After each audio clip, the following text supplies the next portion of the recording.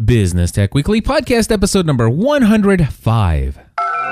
Entertaining, educational, and encouraging content that makes a difference. This is GSPN.TV. Join the community.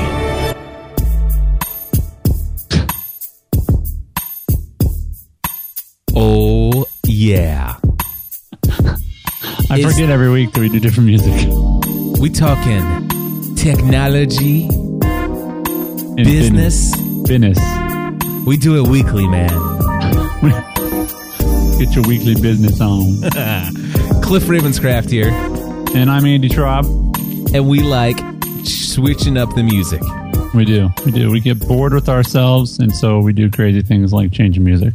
There you go. Every single week you get a new song. That's right. And since you're the podcast answer man, apparently that is permissible in the bylaws of podcasting. Actually, switch up. It is absolutely forbidden, and therefore that's exactly why I do it. Leave it on the edge. You know, Nice. one of the things I just recorded episode number 511 Nice. of Pursuing a Balanced Life.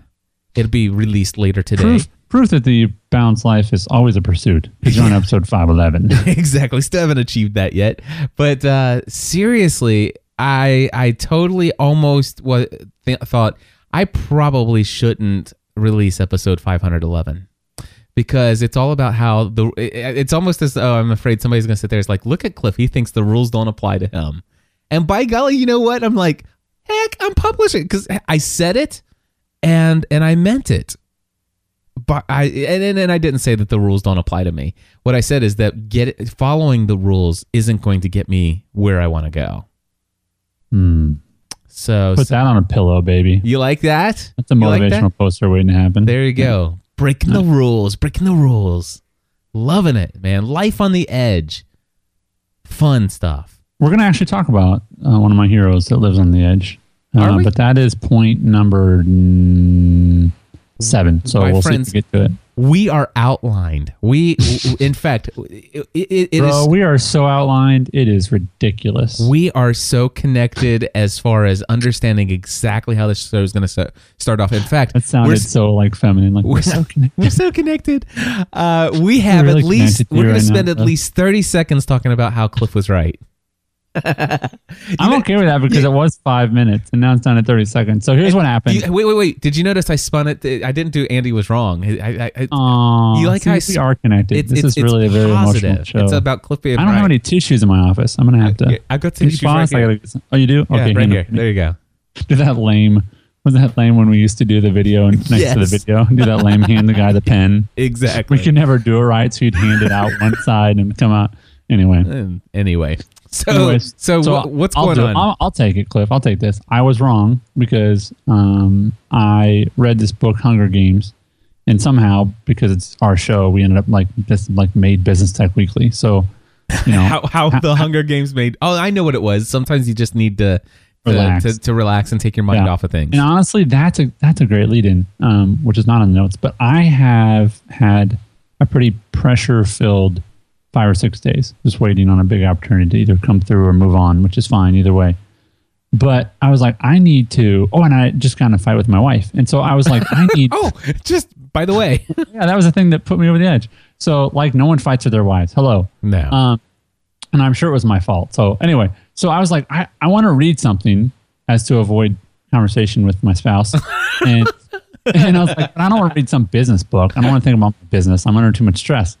I was like, oh, there's always that Hunger Games thing, and Cliff's doing a show on it, and the first one wasn't like horrible. I predicted the first one. That's why I didn't want to read the second one. I was like, they're predictable, whatever. Well, then Kindle came out with this. You can borrow a book every month for free.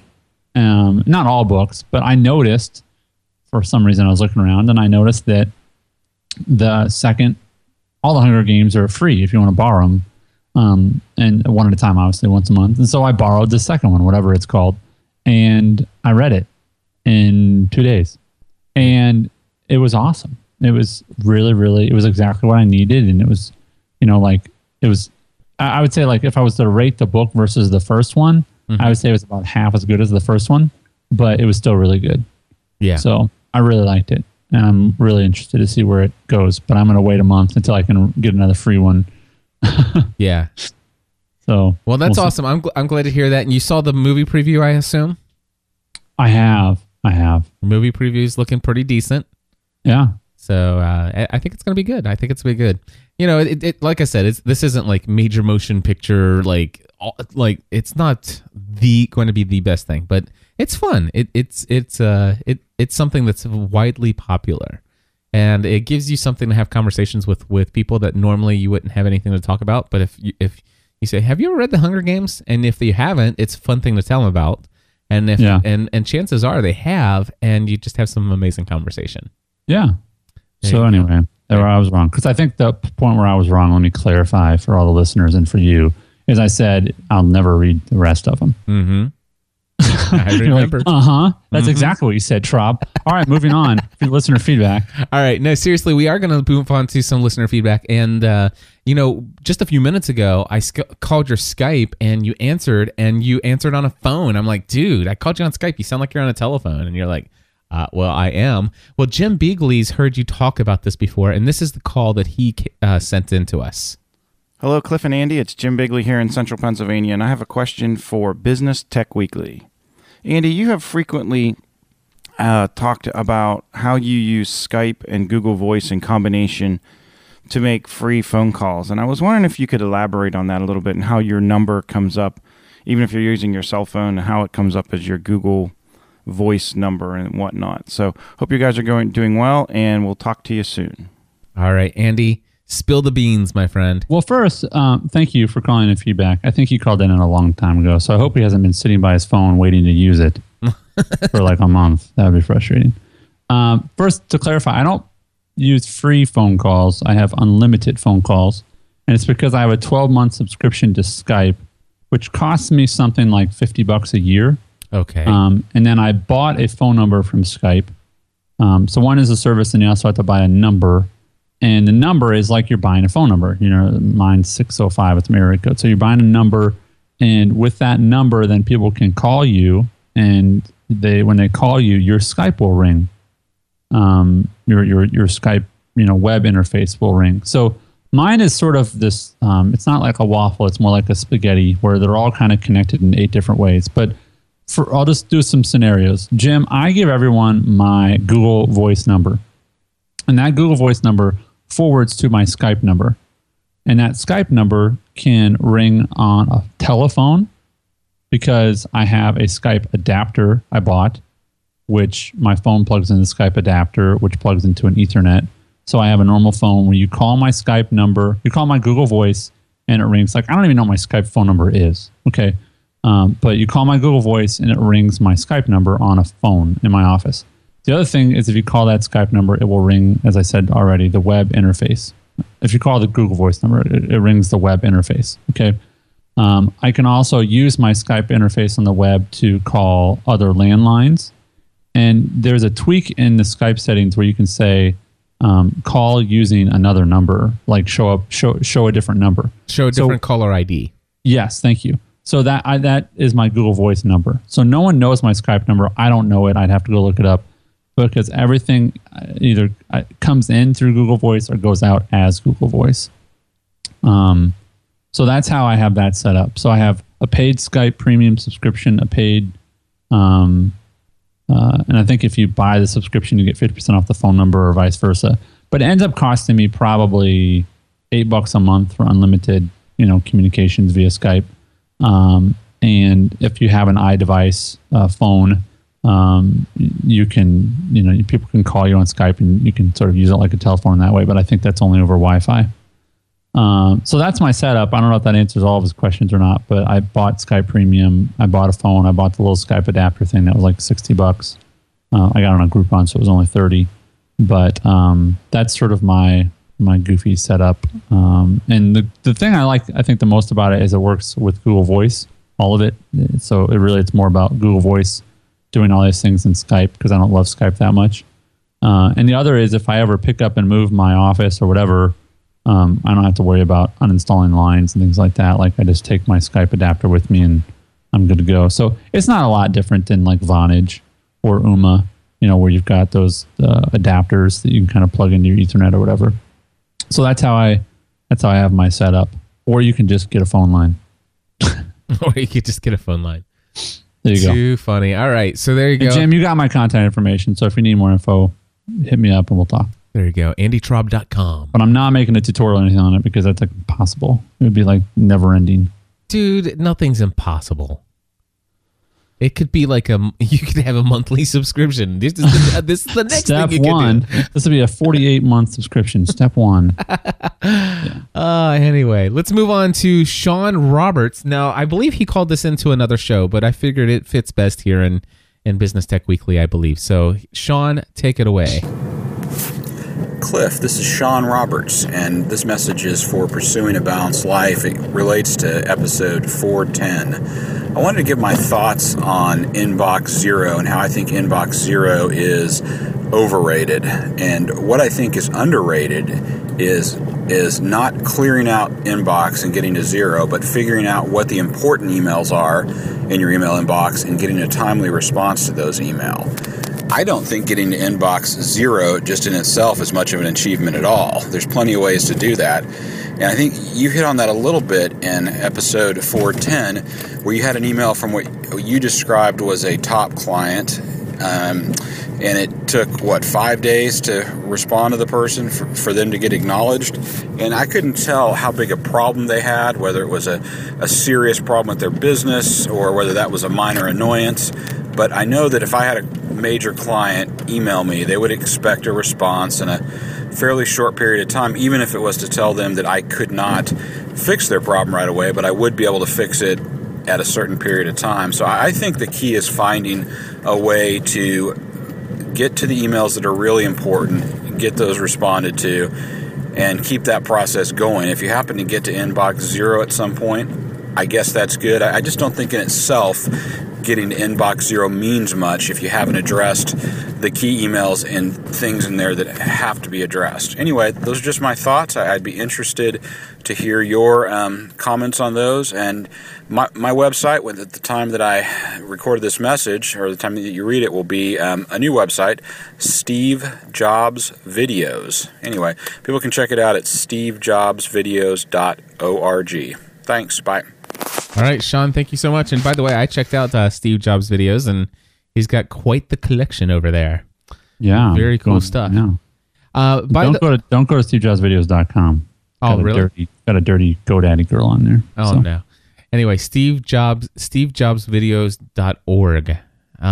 Anyway, to answer my thoughts on that, for me, my inbox is pretty darn efficient. And by that, I mean that the stuff that doesn't need to get responded to pretty much is filtered out. Either it's in a separate inbox that I don't consider an inbox. Like I have a social media inbox. I use multiple inboxes in my Gmail.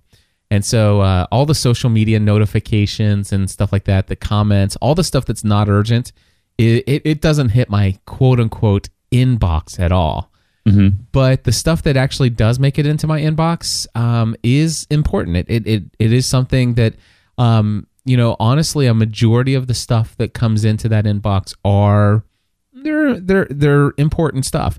Equally as important as this major client. And, the thing is that, this major client, if it was a urgent matter that absolutely needed attention within those 5 days, this client knew my phone number. He would have certainly called me and says, dude, I really need help.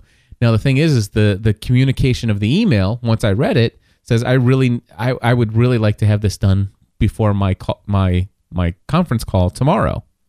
Mm-hmm. And the thing is I looked at the date that came in. That was not going to be a possibility anyway.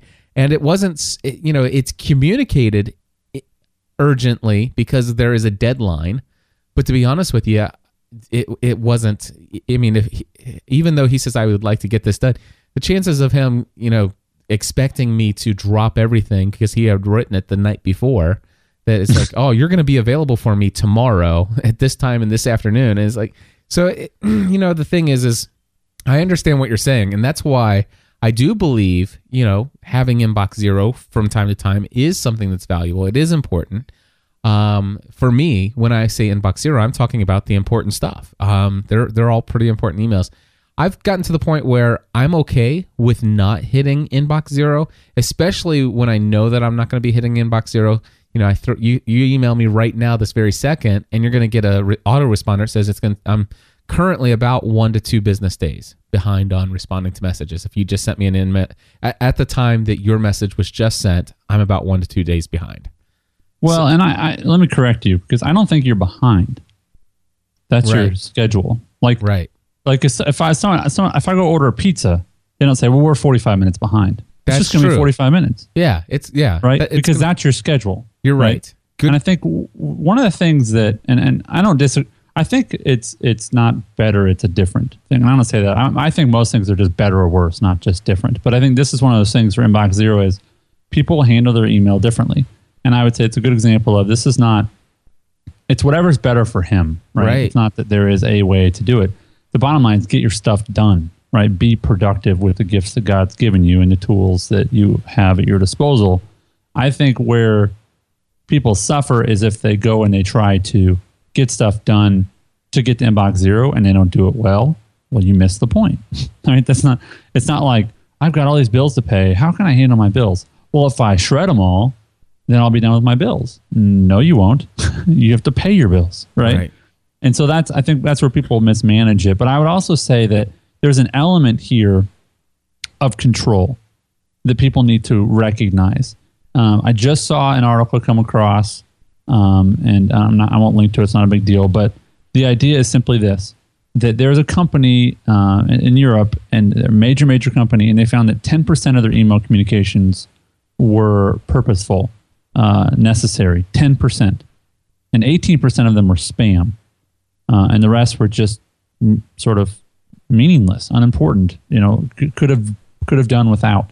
They literally have banned email, I think, for 30 or 60 days, and they're going to use instant messaging and more chat. Facebook kind of networking, not Facebook, but their own private network. And here's why: because they have found it to be not a good mode of communication or method. Right. I think the problem with email, and there are many, but one of them, Cliff, and I think you have figured this out, how to do it, is a lot of people believe that their lack of planning constitutes an emergency for you. Right. Right. And I'm not saying this specifically for Sean or for anyone, but I know that there's people that will email you or me or someone and say, this is very important. And it's like, well, it's your emergency, but it's not my emergency. Right. And I'm not saying be insensitive to your clients and things like that, but I think there is a real danger when you're at the disposal of your clients' emergencies. Yes. And so to me, it's about control. Say that statement one more time, because that's the real important key thing, I think. There's a real danger. I think there's a real danger at being at the disposal of your clients or at the mercy of your clients' emergencies. And I feel like Rob Orr is the one I go through my hosting. Okay. Friend, listener, great guy. Okay. And I've had an issue where I had a hosting emergency. Something was goofy. Well, ended up not being a big deal. It was back online in 60 seconds or whatever. But who did I call? I had to call him, and that's where my emergency becomes his emergency. Right. And that's just the way that it's set up. And he's okay with that, but you can't say, you can say, I'm sorry, I didn't get to that because I have my systems in place. But when you set the expectation that every time someone emails you, you're going to get back to them in 10 minutes, then suddenly that's your window. It's like if Domino's comes 4 days after you call for pizza, you say, well, you're a little late. Right. Because their expectation is 30 minutes or less. And you know what I mean? And the other thing is while this is what I would consider probably I would actually say this client that I talked about, this would be, in my mind, my most important client. In my entire business, and in all the time I've had my business, in my mind, this is my single most important client. But here's the thing, with this client and with all of my clients, I have never set the expectation that I am available to you at any moment of the day. Matter of fact, I actually had one client for 2 years who had me on retainer. 2 years. And I finally, that was one thing that, to be honest with you, the retainer was set up in such a way that if this person needed me, he could call a meeting or a phone call, and the expectation was almost there that, yeah, I'm going to be available to you. I'll make it happen. And I ended that contract because I found that that's not how I wanted to be available to my clients. It was keeping me from doing some other important things. So one of the things is I knew ahead of time that it doesn't matter what's in my email. See, the fact is I was 5 days behind on everything in email, and it's mainly because I had made a commitment to a group of people who took podcasting A to Z, that you post a question and I guarantee you I will respond to it within 12 days. And that is not in my email inbox. That was in a separate box that I get these notifications. And by golly, I was answering those questions, and I was working on more important things than emails. And whether they be urgent or whatever the case was, I knew that there's nobody that would email me that no matter what they had, if they relied only on email to reach me, there's nothing in there that couldn't wait 5 days. It doesn't matter who it is. And the thing is that's even if it's my number one client that is the most important client I've ever had. And I wrote this email. This is what I wrote to him. I wrote, "I'm sorry for taking 5 days to respond to your email. I'd like to give credit to Dave Ramsey as I've been reading in bold print before this, I said, why it's taken so long. Read this section only if interested. Otherwise, skip to the next section." So I just, it's like, listen, I respect your time. And so if you don't want to hear the excuse, then blah. But if you want to hear the excuse, I say, I give credit to Dave Ramsey. I've been reading EntreLeadership in Chapter 3. He discussed time management. I must admit that I've been hard at work at taking a deep look at the tasks that I do and then categorize them into the 4 quadrants, and I explained what they were. And I've been spending about 15 minutes each day trying to organize my day's to-do list based upon these categories, trying to fit in as many Q1 and Q tasks as possible, and then prioritize my list on how Dave shared in the rest of his chapter. Having well over 100 emails that had built up from my West Coast trip, manage email has hovered around an A5 to A7 task. Previously, I'd try to catch up on the ever-elusive email inbox 0 and would have responded to your email within a few short hours. There is a part of me that is excited that I am just now getting to this email today, as the tasks that I've worked on in the past 5 days have been epic on the scale of importance, especially the ones that were important but not urgent. However, when I come to an email like this, there's a part of me that wonders if there wasn't a way to do this where folks would get priority treatment when it comes to responding to an email. I'm working on it. And this is what this person wrote back. He says, "Thanks for your note here. Hey, I understand totally about prioritizing your time. As you become more and more successful, that will increase as an absolute necessity." Nice. So he's like, dude, I am good for you respecting your time. Right. Good. Well, and I think, understand this. This is what he knows from experience. Yep. As you have more to do, it's less scalable. Yep. I mean, it's just... I don't know what it's like to manage a household with 7 kids, but I know how it is to manage a household with 3 kids. And you don't know what it's like until you have to manage that yourself. Mm-hmm. And so this guy, whoever he is, understands, yeah, that's what happens. That's what happens. It becomes, it's not scalable anymore, Exactly. And of course he knows, this client and I are close enough to know that he knows all kinds of stuff he knew that I was just coming back from the West Coast. He and I talked on the phone. I mean, he knows all kinds of stuff. It's like, the fact is I didn't email him back the next day. He didn't email me back 2 days later and say, "Dude, did you ever get my email?" He understood. See, that's the kind of, that's the thing that I love. This is what I knew in my heart. There's not a single person who would email me that couldn't wait 5 days. I just knew it in my heart. I knew there's not a single person. All right, so Cliff, here's what's out there. Here's what's crazy. If that's true, yep, then why do we treat emails like they're time bombs? I used to, and the thing is okay. Then I'll talk about me and the rest of the world. We still do that. We act like it's someone knocking at the door. Mm-hmm. Don't you agree? Yeah. I mean, like, oh my gosh, I'm inconveniencing them because, and you can disagree with me all you want, listener, but, and some of you have a better handle on this than I do, but I know that there are emails and I look at them, I'm like, oh, they're just waiting for me to get back. They're waiting for me. And maybe some of them are, but if so, they can send another one and say, hey, what's up with that? You know? And I think what's crazy is that we treat them like they're going to expire. Yeah. And there's, yes, in the midst of all this conversation, there's professionalism and diligence and honesty and being prompt and, you know, all those things that you don't want to lose. Oh yeah. You know? Yeah, absolutely. And by the way, being 5 days behind on an email, that's like, that hardly ever happens for me. Literally, it hardly ever happens. And I mean, it was what it was. I just got back from the West Coast. I've got this A to Z course. I'm doing a lot of stuff right now. And right. and this is the favorite thing that I got out of Dave Ramsey's chapter 3 was at the end of the day, if all you did was this, and this, the question is, did you work on the right things? Mm-hmm. And yes, I did. And if I would have lost this, or if I wouldn't have got this sale, if I wouldn't have been, you know what? The question is at the end of the day, those past few days when I chose to do those other things instead of this, did I work on the right thing? Absolutely. I'm completely convinced I worked on the right thing.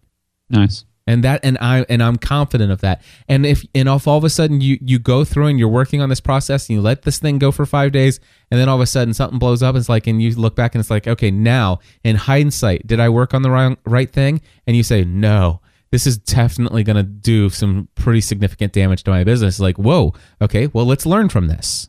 Mm-hmm. What do I need to do differently?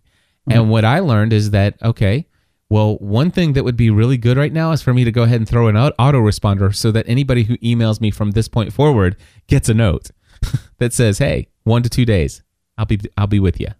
Sure. You know, and so, you know, because I had turned that thing off. I was pretty good at keeping up on that inbox zero, and then all of a sudden I did let those sit there without some notifications for a while. But hey, it's email, right? So yeah. Anyway. Steve Howard in the chat room says I have the same problem with instant messages, and instant messages are worse though because they're called instant messages. Yeah. I mean, and that's why, like, oh my gosh, there's people I know that leave their Facebook instant messaging like turned on. Yeah, like I don't, because then, I mean, that is the equivalent of walking into a coffee shop and you see your friend, and then they see you and they say hi. And you turn around and walk out. I know. It's the digital equivalent of that because they know you were there. It wasn't like, oh, someone else accidentally logged into my account. Yeah. Well, the other day, somebody on, I guess Google had just added this, chat with people in your circles kind of deal. Okay. And it was turned on, I think, by default, or I might have clicked something that says, click here, check this out. And all of a sudden, boom, immediately I'm online to hundreds of people. And it's like, oh, Cliff, I've been meaning to contact you. And I immediately turned it off and walked away. And it's like, I saw that. And did I respond to it right then? I have to tell you, no, I didn't. I didn't respond to that instant message. I didn't intend for it to be turned on. And I didn't have time to have the conversation. And as far as I'm concerned, I didn't have time for that. And it was a complete mistake. And so I turned it off, and I figured if that person's really been meaning to contact me, they know how to contact me. And for me, I'm not an instant message person. I do not turn on I don't have Google Talk turned on in my email inbox. I turned it off in my Google Plus. Facebook, it's turned off. And by golly, when I'm signed into Skype, you'll never know it because I'm invisible. Like right now, right. Do you see what Skype tell you my status is? Offline, right? It says aloof. Okay. It says I'm offline because I sign in as invisible. Yeah. As far as you're concerned, I'm not online right now because I don't do instant messaging. Right. Well, and I think here's the thing. I love instant messaging for some settings. Like, and you know what setting is? When I have a need and it's instant. Right? Yeah. But or when I want to chat with someone or whatever that might be. Right. But the point is, and again, the frustrating thing is that there's if you haven't done this in the past, you've got to change not only your behavior but the habits of other people. Right. that maybe are used to getting a hold of you in that way. But the question is, how can you run your business best? How can you run your life best? Right. And I don't think that's by leaving Facebook open and chat open and so on and so forth. I still leave actually Google Chat. No, I turn it off now, but you can control who's in your list and things like that. There's some people I really like to just pop in and say hey to, using chat. That's how we communicate. That's my preferred mode with them. Right. And that's fine. Yep. That's great. That's great. But it doesn't have to be everybody and their mother. That's not. If you're productive and you can do it that way, then you must work in the interruption business. You know. I love Bob Jordan in the chat room says, I think it depends on what you're selling. If you're selling time-sensitive information, then I think you have an obligation to provide better support.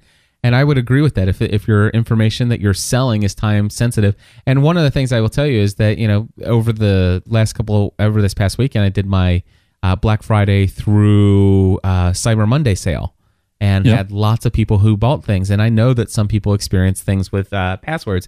And by golly, I'm telling you, I have the most efficient email inbox in the world.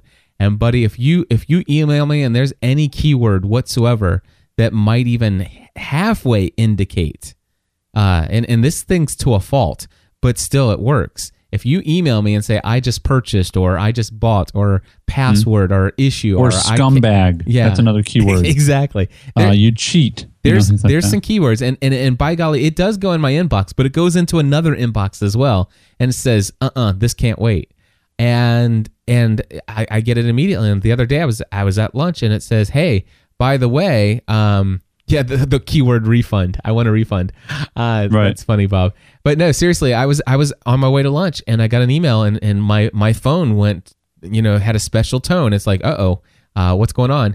And sure enough, it was somebody says, hey, I just purchased this, and this. And the first one worked great, but I can't get into the second one. And I'm so thankful that Text Expander on the iPhone now syncs with your Text Expander in Dropbox. Did you know that? No. I just found out myself. So I was actually able to go into Text Expander and hit compose. And then I was able to type in PPASSWORD, which is P password. And that gives me like 5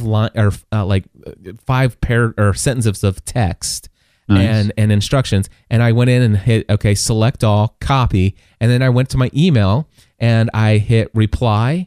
And then I said, hey, I'm out to lunch. I'm responding with, from my iPhone. And then I hit paste.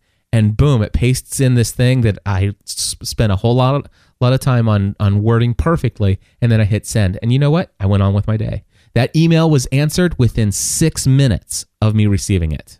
Mm-hmm. Well, and I think that's what, just like with, I was in the hospital, maybe 2 months ago, 3 months ago now. I had some chest pain. I probably mentioned on the show, and everything's fine as far as I could tell because I couldn't find anything, and it hasn't happened again. But I'm sitting there, and I hear this, on the speaker system, whatever. It says, like level 4 trauma, all level 4 trauma team. It's like, all hands on deck. That's what that was. Right. There's levels, and I think where we really get in trouble is when we treat everything at the same level. Yeah, and that's why those filters are really important. Yeah, and so what I think people hear is that they hear me say, you know what, I didn't answer any emails in my inbox for 5 days. That's not to say that I didn't respond to any emails. It's just that the important stuff got handled. Every single Podcasting A to Z client or student that I had, every single one of their questions, every single question was answered within 12 hours. Guaranteed. It was done. I mean, and I didn't guarantee that to them. I just guaranteed it to myself. Most of them answered within, 2 to 4 hours, and some of them answered within, 10 minutes going back and forth with each other. Right. So I mean, I have ways, but that stuff, the most important stuff, the ones where I quote unquote feel like there's a commitment to me to be instantly available, those I have a method for those to immediately get pushed right to me, where everything else just sits in the inbox. And that's also telling people that you paid for this amount of access. I mean, that's the other thing. You can treat you can treat different customers differently, and I think that's okay to do. So anyway. Yeah, and my whatchamacallit, my autoresponder. It says 1 to 3 business days, but listen to this. It says here, this is an automated response. Is the best way to inform you that your email message has been received. I'm currently approximately 1 to 2 days behind on responding to emails that have come in at the time you sent your message. If you are a Podcasting A to Z student, an active consulting client, someone I've worked with within the past 30 days, or if you have recently purchased a digital training product and have a question about your purchase, you can expect that I will respond to your message within the next 24 hours. Nice. So, I mean, it's about communication, it's about expectations, and it's about, beyond anything else, provide some margin for yourself. Mm-hmm. You know, and also start to delegate. And that's the thing. I'm getting back, you know, that's the one of my goals for 2012 is to build a team of 5. Have I told you about that yet? I don't think I've told you about that yet. That's an episode waiting to speak. Yeah, we'll talk about that next week. How's that? Sweet. All right. Do we? Well, all of that from now. What's the next thing on our list? Way to go, list? Sean. Thanks for the hot topic. All right. So one last thing, Steve Jobs documentary. If you go to gspn.tv/one last thing, that will take you to the Amazon place where if you're a Prime member, you can watch it for free. It's an hour-long documentary on Steve Jobs, and I really enjoyed watching it. It was done. Nice. I can totally watch this for free. Yeah. On my Roku. Yes, you can. Yes, you can. And it's good. It was an enjoyable read. And I'm actually only about 35% of the way through the biography. But so this is position this for me. I mean, is this a standalone documentary, or was it connected to the book or not? It's a standalone documentary. It's a standalone documentary. But there's also one, you know, I think there's this one phrase that they played a couple times from Steve Jobs when it talks about, things in your life will really change when you look around and see you look at everything in the world around you. And everything is different once you realize that everything that's ever been created was all created by other people. It was all made up by somebody, and usually from people who are smarter than you are. Mm. And it's like, once you understand that, the world's a whole different place. Something to that nature. Just a couple different things like that. Obviously, and there were things that confirm some of the things that you see in the book. It's like, you know what? There's parts of this man's life that you would not want to emulate. Oh, sure. I mean, he was not a saint. He was not perfect. He was not, he was not a lot of things, and all of us are not a lot of things. You know, as far as I know, he wasn't a Christian, and there's people that would take issue with glorifying yada yada. I mean, I got to bring this up. This is funny. I don't know if you poked around the SteveJobsVideos.org, but I just you pointed out today he's got a post from December 1st, and it's the hate monger people from the Westboro Baptist Church or whatever that is. You know, the people that picket military funerals. Oh, okay, yeah. They're deplorable, despicable. Only God can love them because I got no love for them. And here's this crazy ironic, if you can go there now. Ironic thing is they put out a tweet, and this is at Margie J. Phelps, and it says, Westboro will picket his funeral. They're saying, we're going to picket his funeral. He had a huge platform and gave God no glory and taught sin. And she tweeted it from an iPhone. And she tweeted from an iPhone. Nice. So, yeah, a little irony there, or hypocrisy. So, so I think that I'll check that out. It's certainly not one that my wife will want to watch with me. So no, absolutely not. But it's something, for me, one of the things that I'm loving is just reading other people's stories, whether they be business people or not. I love reading other people's stories and just hearing how they dealt with issues in their life. I'm reading a book, The Memoirs of Brennan Manning, and just hearing other people's story. There's so much power in it. And just hearing what they think and what they've achieved and the things that they've done and things that they're not proud of and just learning from all kinds of stuff. I tell you, I'm just eating up books left and right. Is that newer? Yeah. It's called All Is Grace. Yeah. I heard him speak. I got to meet him here in Sioux Falls. He is a fascinating man. I think you'd be shocked if you heard what this book's about. I'll have to check it out. I'll let it sit there. All right, that's good. I'll let it sit there as well. I think you will be very shocked to read his final book. I think you will. Looking forward to it. You I'm will, looking you'll forward to be it. shocked to no end. Well, is that true if I give you this sentence, which What? is that Brennan Manning, and it's, by the way, it's Brennan, Brennan Manning, that I think that Brennan Manning understands grace and teaches very well about it Uh-huh. because he's had to experience so much in his own life. Okay. And not in like a nice Christian way. I mean, like, if there is no grace, then Manning's in hell because he has done some jacked up stuff. yeah, that's then you probably are on the right track. I don't know all of the details, but I just know that a lot of people think he teaches about grace because he needs it because he's done so much jacked up stuff and fallen off the wagon so many times. And No, what you'll be surprised is how few times he was on the wagon. Yeah. That's the shocking thing. Yeah. Yeah. It's All right. it's going to be an amazing read. I'm on chapter 6 only so far, but I already know some of the stories and stuff like that because I heard an interview, and that's why I'm like, dude, I got to get this book. Where'd you hear the interview at? Steve Brown, etc., or Steve Brown ETC. So if you go to Steve Brown ETC and let's see here, Jesus plus nothing equals everything. That's another book I'm reading next. Okay. Let's see here with Sky, No Man's Land, Beautiful Outlaw. I think it was before Beautiful Outlaw. Okay. And I don't see. I'll tell you what. If you subscribe to the show, I think you get more than what this website shows. Okay. So subscribe to a show and then look for one that has the co-author of that show. They did an interview. I did a search right above on the left side underneath his microphone for Manning. All His Grace, writing my memoir. Yeah. All His Grace. Anyway, and I know this is Business Tech Weekly, but if you love Jesus, you would be well served by reading some Brennan Manning. He is an incredible author. Well, and the thing is what I'm finding is that my business benefits when I read any book, and when it's just reading, I'm finding something about the fact that it's just causing my mind. It's starting to make you use brain cells and rubbing things together and connecting things. Even reading the Hunger Games, I believe that it connects things. It causes you to just think creatively about different things in different ways. You never know how all this stuff really helps, and I really believe it does. I think we should all be reading more. Yeah, Dan Miller talks about that. It says if you can get one idea, just one idea from a book, then it's worth it. Absolutely. Certainly, I'm certainly going to get a $10 idea from somewhere. Yep.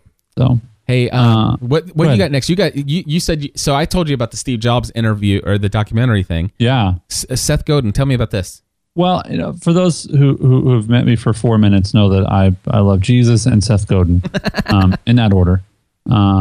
And so I've heard and I listen to almost every interview he does, and so many of them are just the same. I mean, he tries to mix it up, but they end up asking the same question. And it's about the same stuff, and so I got to hear him do an interview on boingboing.net, boingboing.net, and it's from, they call it Gweek, and that's the name of this podcast or show, and it's episode 28. It's called We Are All Weird. I'm sorry, episode 27, but it says We Are All Weird, and it's from Monday, November 21st. And I'm just going to say this about it. Seth apparently is good friends with this guy that does the interview because he was much more relaxed and personable, and not that he's like all uptight, but he joked with the guy a lot more, and he told things about his personal life I've never heard before. I'll just give one and then we can move on. But one is that he had shoulder pain for 30 years, both of his shoulders, intense pain every day for 30 years. Yeah. I think that'll change a person, and he made a change in his diet, and now 80% of that pain is gone. But he had shoulder surgery like when he was like 19, and then he had pain for all this time. But he talks about all kinds of other stuff with his upbringing and just motivation. And he does talk about ending the Domino Project. The Domino Project, which is what I thought was an ongoing brand. It was really a project. He published 12 books, and 10 or 12 books, and he's done. He's closing it down, and he's going to go do something else. What episode number did you say it was? Well, here's the thing. In the URL, it says episode 28. That's what I need to know because I got it right here. The Amazing Adventures of But the Phoenix post says Jones? episode 27. No, the episode says 27. Oh, we are all weird. Yeah, that's the one. I got it. Okay, so it's episode 27. I just subscribed to Boing Boing Week in my Pocket Cast app. There you And I go. am downloading that episode now. So, I mean, like he talks about his favorite iPhone app. It's like a magic trick app. I mean, it's just funny. I mean, a lot of it, it wasn't really my whatever, but it was really personal. And that's where I think he's just buddies with this guy, And the host is really eccentric. He's a really interesting guy. So I found it fascinating. If you like Godin, you'd be well served to check that out. So Cool. Is this an audio podcast? Yeah. Love it. All right, cool. I just downloaded it and I can't wait to listen. And we'll put a link to it in the show notes as well. Yeah, I'd be interested to hear your take on it because just on the host and sort of his style, and it really is. It's a very eclectic conversation. It's just they kind of go all over the place. Right. But it's very compelling and fun to listen to. So Awesome. Well, hey, I just want to point out that I have had plenty of time with my Kindle 3G Touch, or my Kindle Touch 3G. Remember when I first got it, I told you I really hated how deep the bezel is on, it's kind of like set inside the device. yeah, I totally got over that. good. I'm glad you got over it. I did. I totally got over it. And the touch interface is nice. The highlighting feature functionality is great, although there is a limitation, and I'm sure that they have so many people complaining about it that I'm sure that they're going to work it out in the next. What's the issue? The issue is that you cannot highlight from one page to the next. Oh, really? Yeah, so you could do that on the Kindle keyboard by just pushing or arrowing over to the right, but you can't do it here.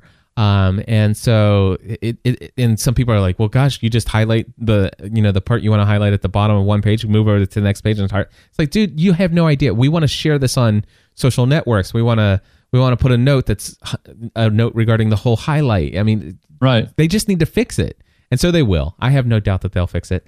Go ahead. Go ahead. Well, I was going to ask, does it have an MP3 player on it still? It does. Okay, good. Yeah, and it does Audible books. I use that all the time. I mean, a lot of people don't even know it has it. It's an experimental feature, but I've got a set of MP3s loaded on my Kindle, and I always put my headphones on, and well, not always, most of the time, especially when I'm in public, when I'm reading, I like to plug in for music. So that's good to know. Well, I want to tell you, it took a little bit of getting used to going from the old user interface to the new one. And once I had it for 24 hours, dude, it's unbelievable. And then, oh my goodness, Andy Traub, I finally got the official leather lighted cover from Kindle. Yeah. It is, I'm telling you, I am in love with this device. So funny is Amazon realized, because with the second Kindle, I think, I don't know if they had an official case or not, but there was lots of these other cases, and they were good, but none of them were great. Yeah. And I think they figured out, like, wait a minute, why aren't we making the right case? Because obviously they can release it, before the device is even out. Well, the case that you currently have, the lighted case that you have now, it connects into the left-hand side and has those little connectors. Yep. And every now and then, depending on how you hold it and how much wear and tear and all this other stuff, every now and then you might hold your Kindle in such a way that kind of the light goes out until you readjust it and hold it the right way. Has that ever happened to you? Well, no, but I have bent. It's sort of a related issue. I did bend the bottom hinge. You have to it kind of has a curve to it. I did bend that at some point. I bent it back, but it's not sort of perfect anymore. So it kind of slides. It's not as snug as it should be. And so it's not as snug, and not that it shorts out a lot, but it still occasionally would do that, depending on how you're holding it. Well, they moved the connectors for the light down to the bottom in the back of the device. And now with the case, it kind of snugly sits into the case, and the front cover, it just flat, hard surface, molded, kind of a molded case in the back. It looks so nice. It's leather. Now, I will tell you this: I love the light now. Instead of being off to the up and to the right, it's like dead center of the device. Right. So there's, it's not brighter on one side than it is the other. It's the same brightness all the way down the screen, which is really cool. The one thing I will tell you, and I'm going to actually end up doing a video review of the Kindle Touch 3G and the case. The only thing is the light that comes out of the top. It's plastic, of course, and if you wiggle it, it seems like it's flimsy. It really does seems like it's flimsy, and so I think you'd be good to take care of it when you have it open. That a kid doesn't come up and just say, "Hey, what's this?" and grab it and pull it off. But I'll tell you what, dude, I can't. I hardly go anywhere without this Kindle. I'm serious. I think I'd be more apt to take my Kindle with me wherever I go than my iPhone. No, I understand that. Here, it's funny. It happened to me. Whatever the 30th. So it was yesterday. Yeah, yesterday. Yesterday morning, I went to the to get my license plates renewed. To get my registration, whatever. And I was expecting there to be a big line because it's the last day of the month. And literally, I got there so early that there wasn't a line. And I was disappointed because I brought my Kindle. And I walked up the window, and the guy's like, "Hey, how you doing?" I'm like, "I'm a little disappointed in the length of the line." And he looks behind me. He's like, "What?" I go, "I brought my Kindle. I really thought I was going to get some reading in. So if you could let your supervisor know." He's like, "I will let him know, and I apologize." That's so funny. Yeah. Well, I'll tell you what, I had to rush through E-Myth Revisited by Michael E. Gerber. And the reason why I had to rush through it is because I was missing my Kindle. Unfortunately, the E-Myth Revisited book is not available in the Kindle store. And so I bought it in iBooks, and I put it on my phone, and I read that's right. Yeah, I read the entire thing on my iPhone, which it was fine. It wasn't a bad experience or anything like that. Overall, I will say E-Myth Revisited, must-read book for all small business owners. It really it forces you to think bigger. And it forces you to think about getting serious about organizing your business like a business. Yeah. Like, what positions are in your business. It doesn't matter if you're filling all the positions.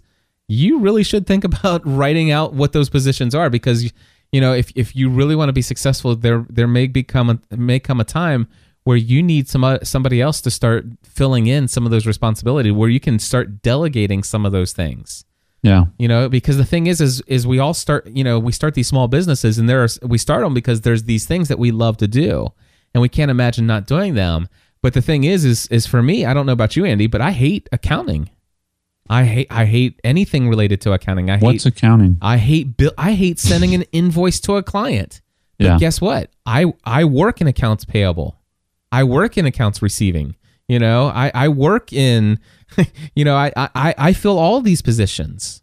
Mm-hmm. And so I love this idea. I come away from this book with a lot of things. The thing is there are a couple things that I disagree as far as how it applies to my business. There was one statement that I've heard him say personally in some other areas, like on the web and some videos, and it's one phrase in this book, such as the only good reason. I can't remember the exact. Actually, you know what? Hold on, I can, because I want to. If I'm going to disagree with something so harshly, I want to quote it correctly. Tell us what it is, right? Yeah, and I have it in my mastermind group with my mastermind folks. So I'm going to hit Facebook, and I'm going to go to that group, mastermind. There we go. And then here it is. He says, in fact, there is ultimately only one reason to create a business of your own, and that is to sell it. And I disagree with that. Yeah. Yeah. So the idea is that you build a business that doesn't need you at all, so that you can actually put so many systems into place that it just basically runs itself, and it doesn't matter if the people are extraordinary or not. You can just get ordinary people, and if they can follow the process, then they can run it. And of course, that sounds dehumanizing, and he actually does a very wonderful job of explaining why that's not dehumanizing. Right. And I buy into it. I really do. But at the same time, though, I still disagree with the only, that ultimately there's more than one reason. The reason I created my business is because I felt called to do it. And it's the work that I feel called to do, and it's the work that I would love to do, and it's the work that I want to do, and I believe it's having a positive impact on the face of this world, and it's not something at this point I can't even imagine just selling it off. Yeah, but I totally agree that I can't always do everything. There's going to come a point where if I quadruple the amount of people that I reach through all of my efforts in the next 12 months, well, that's only going to quadruple the number of emails.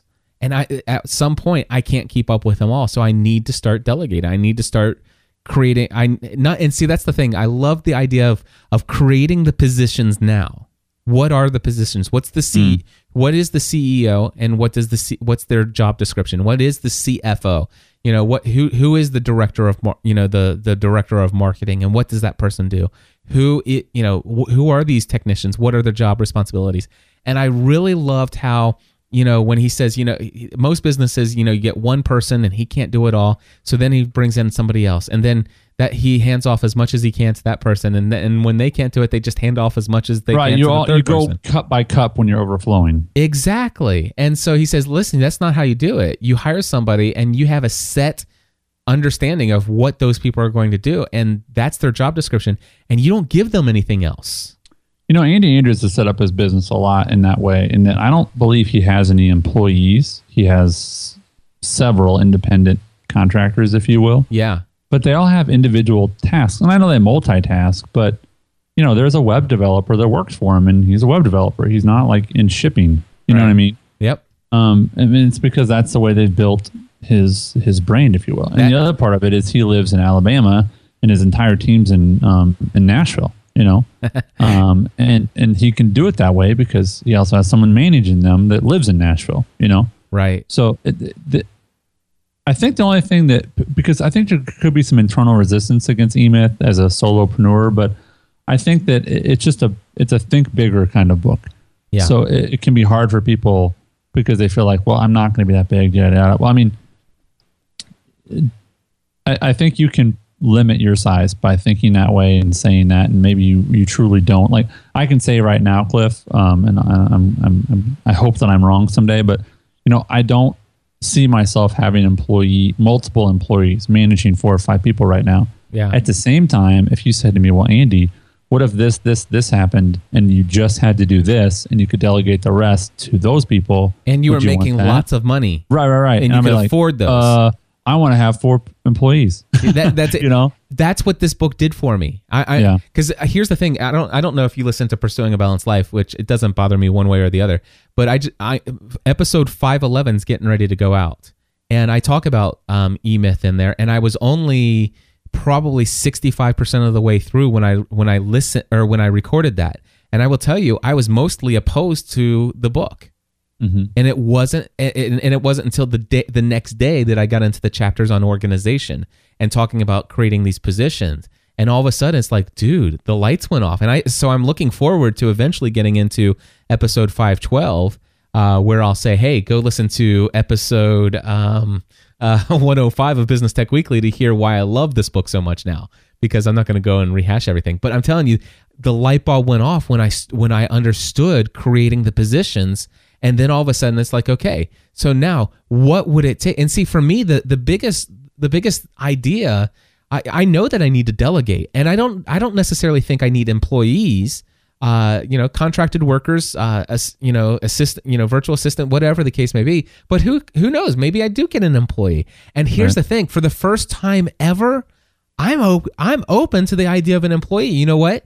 The only reason I was so opposed to an employee because I thought about all the expense and all the trouble and all the other thing. Yeah, it's and all of a sudden it's like, wait a second, but wow, what if it was the right person? What if it was the right for the situation? Right reasons, right? Exactly, for the right situation. That's like complaining about the taxes because you just won the lottery. Yeah, exactly. Oh my God, my tax bracket just totally got blown out of the, it's like, oh, I'm sorry, I'll take your lottery winnings. Yeah.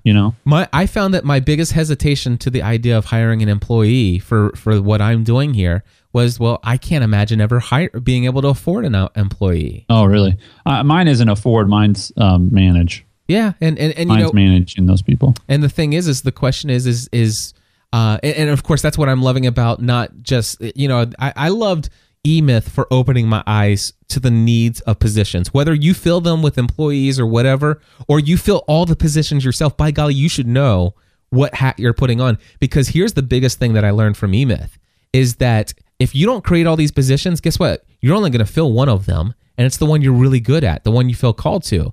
and your accounting is going to get behind, and all the accounts payable, you're not going to send the invoices, and the invoices aren't going to get paid or followed up on, and you're going to keep working. You're never going to make any money because you're only filling this one position. And at least, even if you're a solopreneur and you don't hire anybody else and you're not delegating, well, at least know what the positions are, so you can say, you know what, I need to focus a couple hours over here on some of these other positions for a little bit. Mm-hmm. I need to set this work aside. I need to set this email aside, and I need to be the marketing director of my business for the next couple hours. You know what I'm saying? And that really opened it up. And it's like, well, wait a second, but what if all of a sudden I'm doing all this marketing stuff, and I'm doing all this accounts payable stuff, and I'm doing all this other stuff, and I know for a fact that I'm losing $300 an hour or more over here because I'm doing these things. And I much prefer doing those other things. It's like, ultimately, well, how can I get to a place where I can consistently make this so that my business has enough profit? And that's the thing. You never will know. The idea is so, my mind was so backwards in, it's like, well, how much money do I have? I don't know if it was backwards. It was just smaller. And I don't mean that in a negative way. Yeah. It's just, like, how much money do I have? Okay, now with this amount of money, what can I do with it? And instead, I should actually say, okay, what do I need to run an effective business to do what I want to accomplish with my business, and so that I can actually also accomplish what I want in my life? It's like, okay, now what's that number? Now, is there an economic model with the business I want to do that will allow me to achieve these things? And what do I need to change in order to make that happen? Yes. That's what eMyth did for me. Sounds like it might have been worth it. It was. And if you listened to episode 511 of PABL, you would have never guessed that I would have come to that conclusion. Well, Cliff, I would say that I appreciate,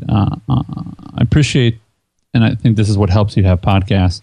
You probably get more episodes this way because you get so passionate and dug in very quickly on things, but you also are willing to change your mind. Yeah, and I appreciate that. Which means you could never run for any kind of political office because you can't change your mind in political office because then you're like you're not open-minded. You're a hypocrite. If you change your mind. So, right. Oh well, we'll just have to keep podcasting. Hey, I want to mention something real quick. Just a real quick tech tip, if you will.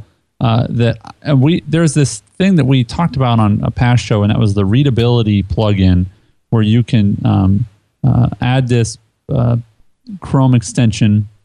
I think it's a Firefox one too, but I don't know because I just use Chrome.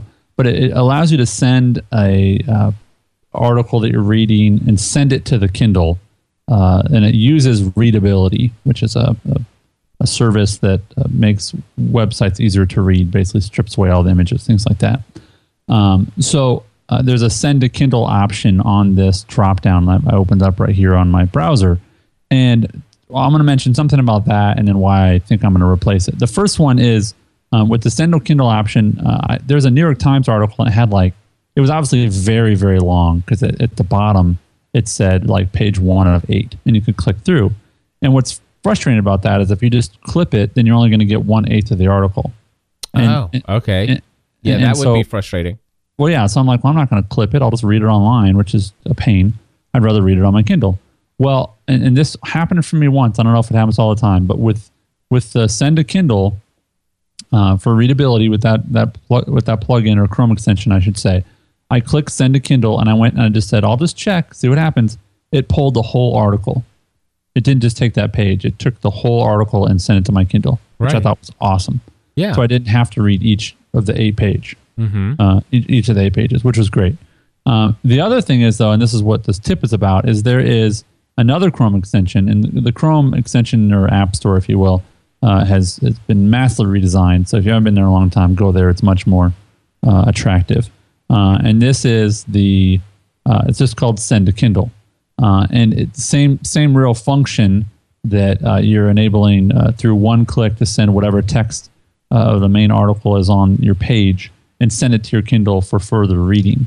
So you have to do some approving of your address because your Kindle has to accept of messages or text from a certain email, but that they give you all the details on that.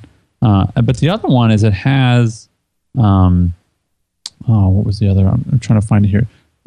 There is you can also use it, and I think it's called Clip. Clip.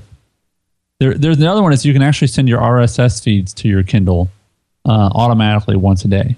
Nice. You Kindle at clip.me. Oh, okay. Yeah. Kindle.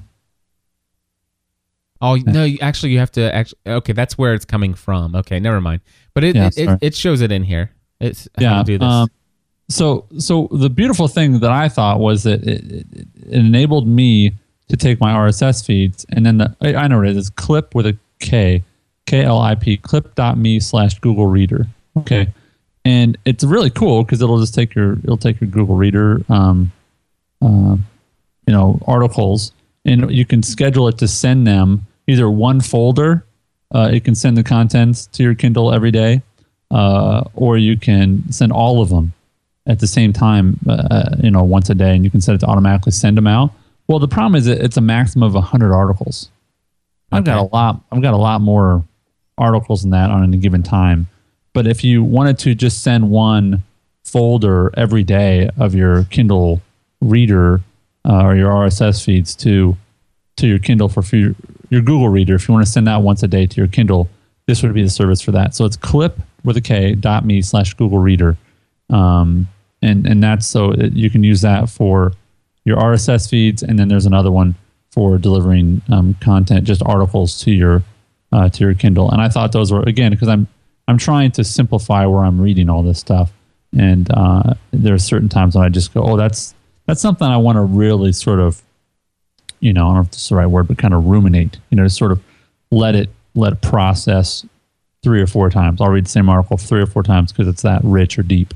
Right. And I find it's much easier for me to do that on my Kindle. So awesome. There you go. Real quick, there is another known bug on the Kindle Touch OS, and that is if you send a personal document, you will not be able to add it to a collection or even delete it from the interface on the unit. You will have to actually use the USB cable to go in and delete that out of there. But that, again, the 2 bugs are the fact that you can't delete a personal document, and you can't highlight across page. Yeah, highlight across page. Yeah, but both of those, I'm almost positive. I know that the delete, the personal document will be fixed in the next thing. Sure. And I'm sure that they'll probably eventually get that other one as well. But still, loving Kindle Touch 3G. All right, so dude, we covered a lot. We have covered a lot. I want to give an update to you that the Nashville thing is not going to work for you and I, but I am going to be in Nashville for 3 days, middle of December. So we'll have to talk about maybe trying to get together, but our Saturday thing is not going to work that we talked about. But I'm going to be in Nashville for 3 days in December. I'm totally jacked. We've got some major meetings set up for me by some great friends, and get to hang out with Pierce and maybe see you, and we'll see. But get to see Dan and Mark Jones Jr. and lots of other people that I know and love in Nashville. So sounds good. Things are good. Well, let's talk about that, and we'll get all that stuff set up so that we can hang out. All right, folks. Thank you for tuning in for another week. I'm not comfortable with this music. Can we? Come on, this I'm is feeling good awkward, stuff, man. Like, yeah, Business, technology. It's got to be business. With business. All right. Anyway, folks, we'll be back next week. If you want to help support the content and community of GSPN.TV, head over to gspn.tv/plus. We'll talk to you later.